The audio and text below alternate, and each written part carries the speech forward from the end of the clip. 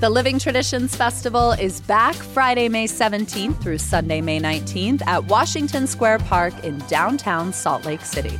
You will find a global food court, live music, performances, art, workshops, bohemian brewery, and stuff for kids. Full disclosure, this is my favorite Salt Lake festival. For details and to see the full program, visit livingtraditionsfestival.com or find them on Instagram and Facebook at SLC Living Trad.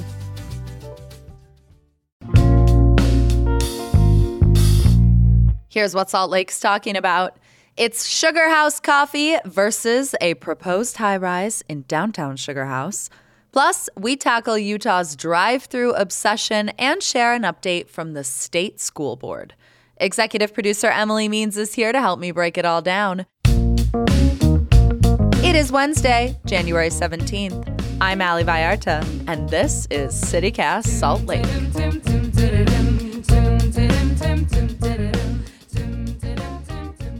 Executive producer Emily Means, we are back again to make sense of the news, so you don't have to. Happy birthday, Ali Vallarta! Oh my goodness, thank you. Yes. Did you have a birthday breakfast like you suggested you might? I was going to, but then I got snowed in Bear Lake and didn't. Happens. But it was a good birthday. Well, we're glad that you're here breaking down the news. Thank you. Already news for us to talk about. About a week ago today, you and I were sat here discussing how the Utah State Board of Education was thinking about taking a vote to either repeal or retain its educational equity rule. We're not going to get into all the nitty-gritty of that. We already did it. If you want the backstory, we'll link it in the show notes for you. What you need to know is they took the vote on Thursday and 8-7 educational equity stays. All students, regardless of race, religion, gender expression, are entitled to an equitable educational experience. A truly novel notion for public schools. Ali, I saw in Martha Harris's story from KUER that there was only 45 minutes of public comment. They must have limited it because surely there was at least 3 hours worth of public comment available. I have a feeling this was something that was really controversial and garnered a lot of media buzz in the last week. Listen. So, but alas, they are looking at changing the rule in some capacity or other. So there will be more opportunities for public comment, I'm sure. Yeah, they meet again February 1st, and they're going to discuss possible amendments. Who knows what that could look like. Frankly, this feels like kind of a waste of time. Like the idea that every student deserves access to an equitable education seems hard to refute. This is the culture war stuff that we're seeing playing out at school boards across the nation and across our city and now at our state school board. I will say, Emily, like when the aliens come to Earth and there's nothing left of us humans and they start watching back the tapes, it's going to be public comment at school board meetings that really sets the tone. They're going to be like, okay, yeah, no, this is why they didn't make it. Yeah, what do you mean when, Ali?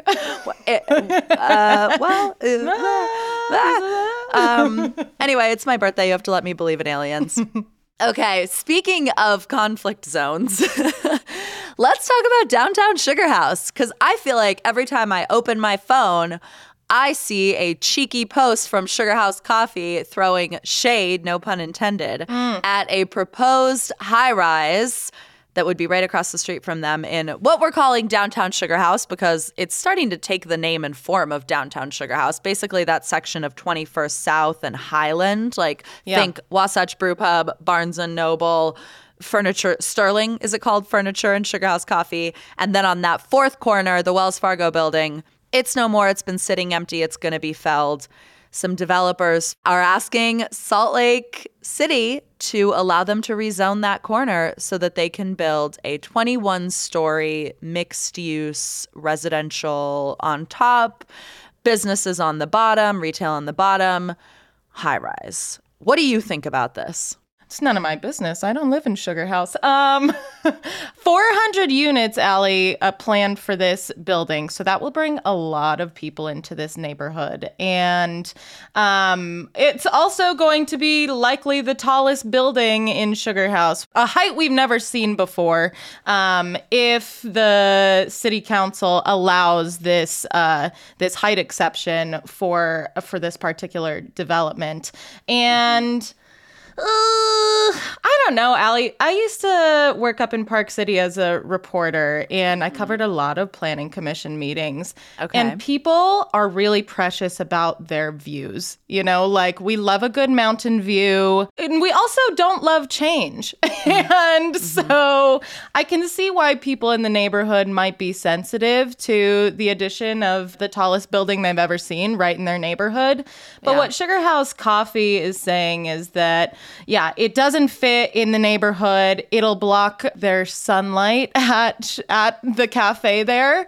And I don't know if that argument's gonna fly.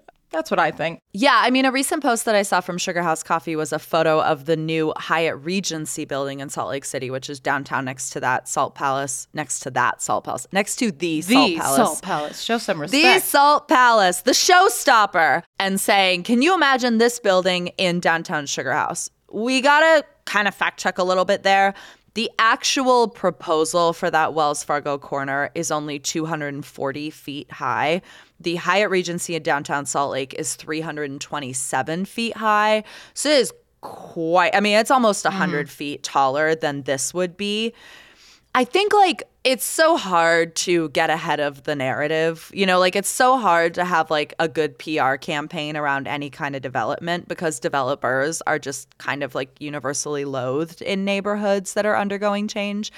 And I think, like, immediately that this news was broken by Building Salt Lake, we started to see headlines across the board that were like, a skyscraper in Sugar House. Like, this is not a skyscraper, people. This is not going to be the Burj Khalifa. Like, this is, 21 stories is what we're looking at. A skyscraper is like 340 feet in the air. Even more, 490 feet. Yeah, well, it kind of, I think it's very dramatic. Like, anywhere, yeah, right, exactly. So, I mean, what's interesting to me about this conversation is that you've got what is not up for debate is that the city and I think residents and businesses along that 21st South Road are trying to figure out what the future of Sugar House is. And when we saw the city announce that they were going to redesign 21st South, there were some proposals that were kind of sexy. It was like, what if we made this a truly pedestrian area? What if we really limited traffic here? Like, what if there was a paradigm shift in the relationship between downtown Sugar House Park, and like this neighborhood that made it feel like a second downtown, that made it feel more like a 9th and 9th and less like right now what South Salt Lake feels like, And what the city landed on was kind of a milquetoasty, like, quote unquote, happy medium, but really nobody's happy. Like, it doesn't go far enough to change the culture of the neighborhood, but it goes just far enough that it's like, well, why are we even bothering to try? And now, like, this argument around this skyscraper is kind of forcing the issue, right? Like, I just said the word skyscraper. The argument around this high rise. And so, like, it's interesting to me because if this building, if we get 21 stories, like, that changes. I do agree that changes forever this neighborhood, but it could be a good thing.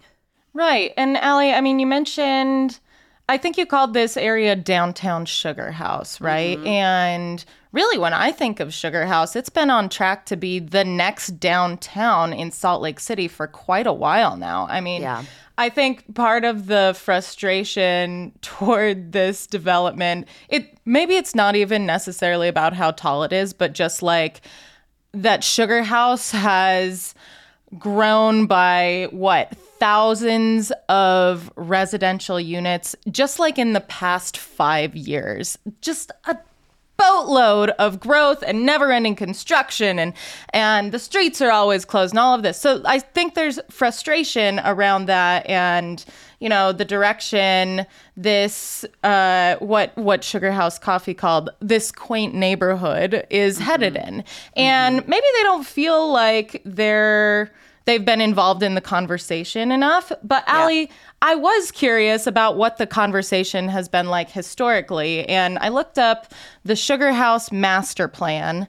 And I do not know when this was written. I'll just say that the document looked really old. Like it was the font could have been papyrus for all I know. I don't know. It's in Comic Sans. Could have been Comic Sans.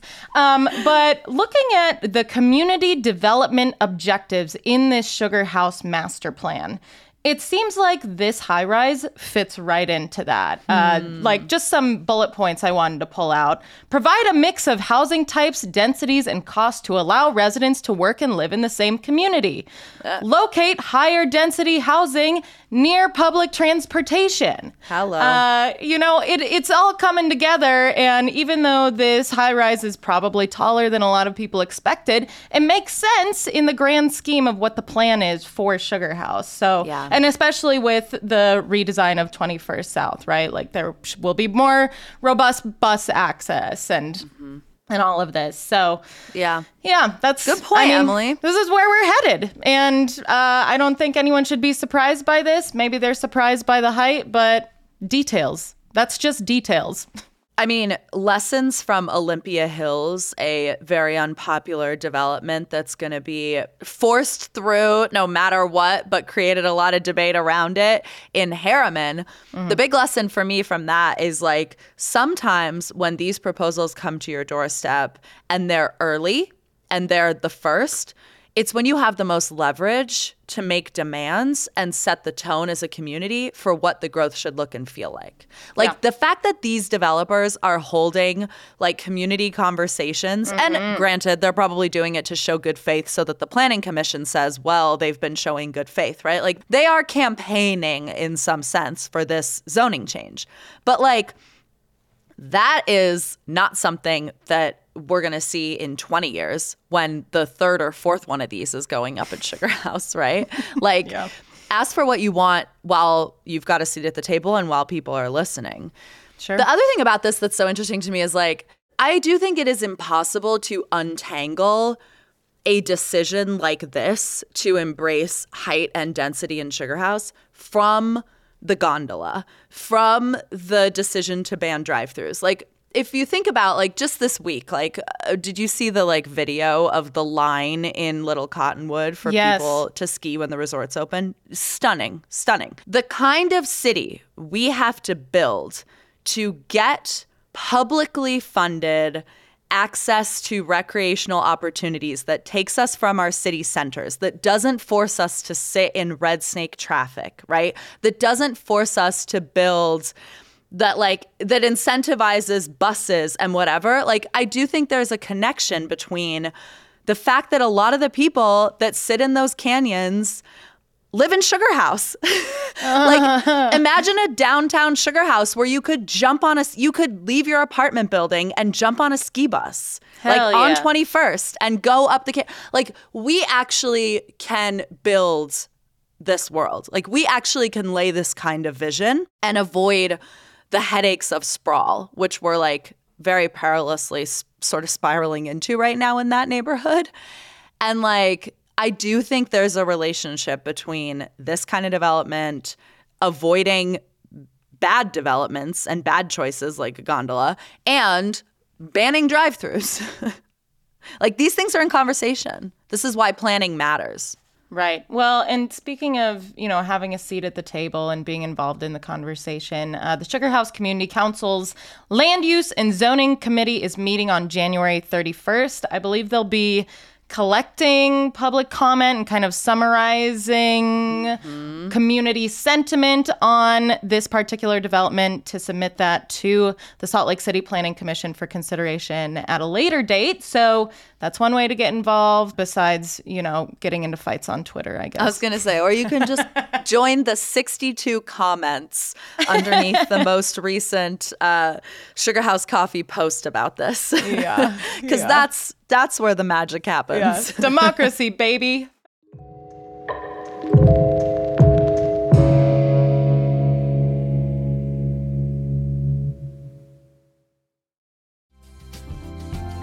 Whenever posture comes up in conversation, we all do that thing where we immediately sit upright and pull our shoulders back.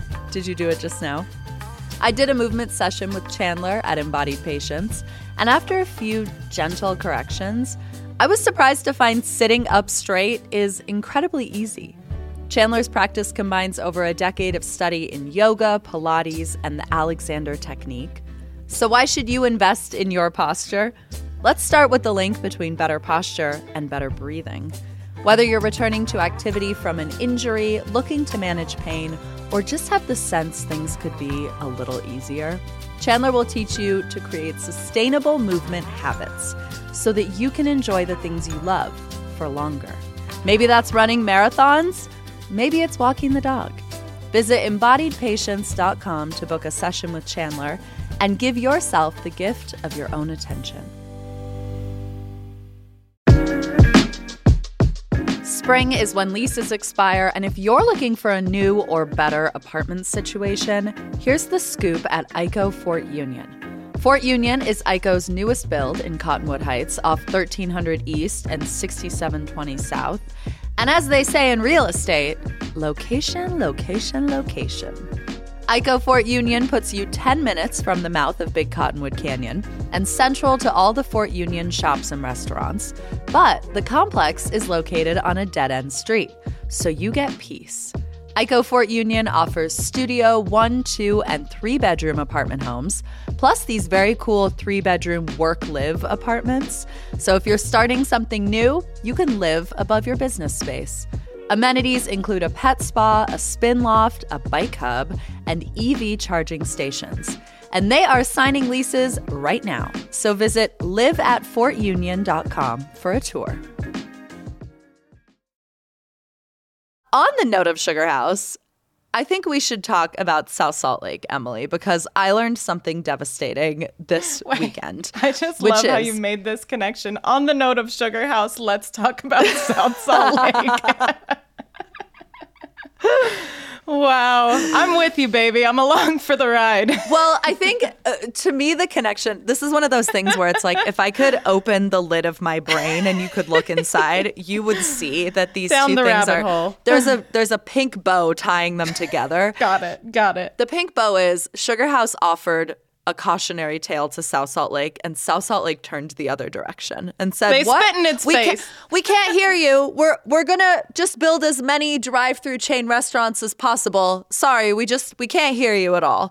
So that's like what's happening in my brain. Got it. I'm with you. Do you remember in South Salt Lake on 21st and State Street, across from the county building, there is that Starbucks, okay? And then kind of behind the Starbucks, there used to be this burger joint called the Busy Bee Bar and Grill.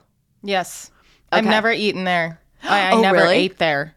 Oh, that's a bummer, because they made a absolutely almost just disgusting but like delicious garlic burger that was like... Yeah, I got that from the Busy Bee sign. Yeah. Trying to entice me to eat a slimy garlic burger there. Well, I'm sorry that you didn't fall for it. Me too. But that place is no longer the Busy Bee, and for a while it's been sitting unoccupied. And what I learned this weekend is that what it is going to be, which, to be clear, what it should be is an absolutely slammin' breakfast joint, because that's what that neighborhood needs right there. But what it's going to be is a Domino's pizza. Thank God. Thank God. I've just been waiting for another Domino's pizza to open up in Salt Lake. It's just like, what are we doing here, friends? Like, South Salt Lake is so awesome. South Salt Lake has, like, this opportunity, right? Like, it's where I feel like a lot of young people and families have recently moved because the cost of living in Salt Lake City is so high. There's like so much, like it bumps up against the Jordan River Trail. Like there's so much about South Salt Lake that people talk about the crime rate and all that nonsense all the time. There's so much about South Salt Lake that's incredible.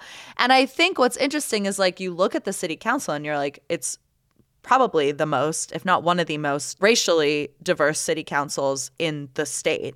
It's stacked with like some pretty young representation. And like, I think there's frustration even on the council itself about what the vision is for the neighborhood because chains after chains popping up there. Yeah, but we love chains here in Utah. People freaking love chains, Allie. I mean, did you see the line in this same neighborhood when, what was it, freaking Jack in the Box opened? I mean, it stretched a mile down State Street for Jack in the Box. Yeah. Why do we love these so much? I don't know, but I think we should offer people alternatives. Okay, I love this idea. You floated it to me before the weekend, and I have been putting together a list as well of alternatives. The next time you find yourself thinking, man, what I really want is some tacos from the Jack in the Box in South Salt Lake, maybe instead go to this other spot that is local, because what we know is that when we spend money locally, it stays in our community. Every dollar spent with a national retailer means that 30 to 40% of that dollar stays local in your community. Okay, that's not very good. Not very good at all. But if you shop local, the Small Business Economic Impact Study found that for every dollar spent with a local business, 68 cents stays in your local community. Oh, hell yeah. So, okay, Emily, let's give some alternatives to popular chain restaurant or fast food bites. Do you want to go first? Yeah, I do. Kind of also in South Salt Lake, I think. Is that where that Raising Cane's is by the Winco? I always pass by that and I'm like, I'm never going there. I'm going instead to Sauce Boss Southern Kitchen, which is actually in Draper Alley. And that's the only reason I would ever go to Draper. Sauce Boss Southern Kitchen is so freaking good. It's in like the same business complex as a dental office. It's very unassuming. And I think that's how you know it's good. But it's just delicious. Fried chicken. I like to get a pork chop there. So there's, you know, something that Raising Cane's does not offer. But great place for fried chicken and just freaking delicious. Locally owned. I love that you bring up how unassuming the local spot is, because I will say, like, one of the things that makes these chains so popular is just how well branded they are, right? Like, I myself, sitting here having this conversation with you, must be transparent. I own a pair of In-N-Out socks. So, like, there is this, like, the branding is so, I mean, you see it and you just know what it is. And so if you're hungry, it's easy. And also a lot of times these places open at like 6 a.m. and they close at like never. And so if it's late or super early, whatever. But anyway, on the note of Raising Cane's, my alternative to that would be Chick Queen, which is literally like 4 blocks down State Street in the Chinatown supermarket in South Salt Lake. Chick Queen, which was named by the Salt Lake Tribune culture reporter Palik Jaiswal, the best chicken tenders in Salt Lake, if not Utah. So maybe try that, and then you won't have to wait in a long line. That sounds so good. And I've been meaning to go there since Palik put it on her list. I know. Okay, I have one. On the note of the Domino's, too, if you would like to avoid eating there, you have Rusted Sun Pizza right across the street, also in South Salt Lake. That place is good. At State Street and 21st South. Delicious pizza, great options, totally lovely people that work there. I was one time like 40 minutes late picking up a pizza, and they called just to make sure I was still on the way in a not like patronizing way, in a truly like, are you okay, ma'am? Oh, yeah. So try Rusted Sun instead of going to Domino's. They don't deliver, but whatever, just pop over and then maybe you'll have a human interaction, and that'll be nice. that would be nice. That place is really good, Allie. Yeah, it is. Okay, another one that I think is like maybe a bit of a stretch, but also a recent arrival to the South Salt Lake drive-through chain corridor was the Subway. And listen, my youth was defined by the $5 footlong, but in my adulthood, I have grown wise. And what I have discovered is that the best chicken sandwich is the curry chicken banh mi at Oh My, which is also right down the street on State Street in South Salt Lake. Yum. So consider this. You don't need a foot of sandwich. Half a foot of sandwich will do. And so, yeah, Oh My. That is a lot of sandwich. There are, Allie, I know you and I historically have disagreed on this, but I think we have a lot of great sandwich shops in Salt Lake City. I do think we have a dearth of like deli sandwiches. You think we could use more, for sure.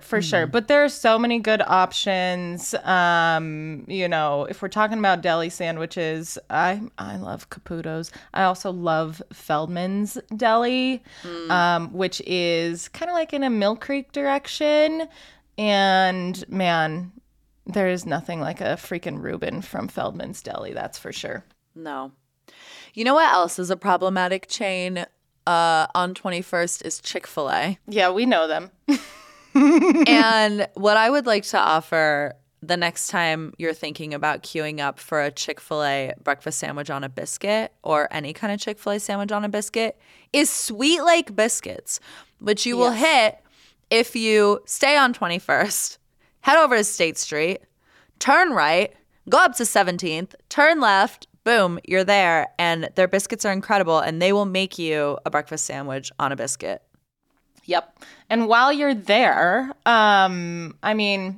Cafe Rio isn't real Mexican food, Allie, but I know that Utahns love Cafe Rio. We honor Tex-Mex. Tex-Mex is its own generation. It's its own genre of food. Yeah, and I don't have a direct alternative to Cafe Rio, but while you're at Sweet Lake, consider heading across the street to El Menos for dinner, which is just delightful and delicious and owned by the nicest people. And I spent a lot of time there ordering food during the pandemic. So 10 out of 10 recommend El Menos for all of your delicious Mexican food needs. Yeah. And you have Skillets right next door if you are in the need of a breakfast item that you can take with you. It's a food truck that is in a parking lot. So it's like they have little tables you can sit if you want, or you can just hit the road. They're a Venezuelan themed breakfast joint, and their breakfast burrito was named the best breakfast burrito in Salt Lake on this very show. So check that out. On the note of my In-N-Out socks, I feel like I now have to offer an alternative to In-N-Out since I implicated myself here. If you want a double burger from In-N-Out, but you don't want to wait in line at In-N-Out with every teenager in Salt Lake City, the Smash Burger from Central 9th is a good competitor. Because the thing about the In-N-Out burger that people say is like, oh, but the patty's so thin and you get the double and whatever. Honey, you can go to Central 9th and they will make you a Smash Burger and it will be absolutely divine. Good. So, and you will wait not even close to as long. You can even put in your order and go next door to Scion Cider and get a bevy, or to the Witch and get a bevy, and then pop back in for your burger. Allie, that sounds like a dream evening. I do think it's really important for us to address the venti cup in the room, which is Starbucks. I continue to see lines down the street to pick something up from the Starbucks drive-thru, and this is one of my biggest disappointments. You're a big coffee guy in my too. Neighbors. Yeah. I just think Salt Lake City has so many good coffee shops that we don't need to go to Starbucks anymore. And, if we're looking at South Salt Lake, off the top of my head, I think Old Cuss is really nice. Honeysuckle Coffee, which I don't think is quite South Salt Lake, but kind of in the neighborhood. That place is really good. There are just so many options, and I don't think we need to go there anymore. I know.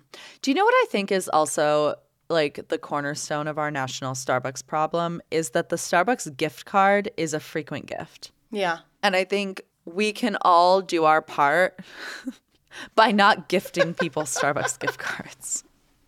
Because I myself have been in the situation oftentimes where I'm like, I have this $10 or $15 Starbucks gift card that I need to use. Like, let me go in and use it. Yeah. Buy a gift card to your local coffee shop and roaster, okay? I'm with that. I really thought the elephant in the room you were going to say we need to address is cost. And I do feel like that is another elephant in the room that we should address. Part of the reason chains are popular is because they're cheap. And that's just hard to argue with. That's true. Yeah.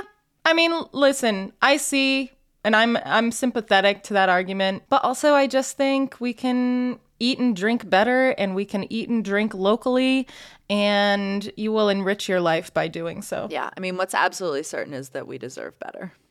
Executive producer Emily Means, we did good work here today, and now I am hungry.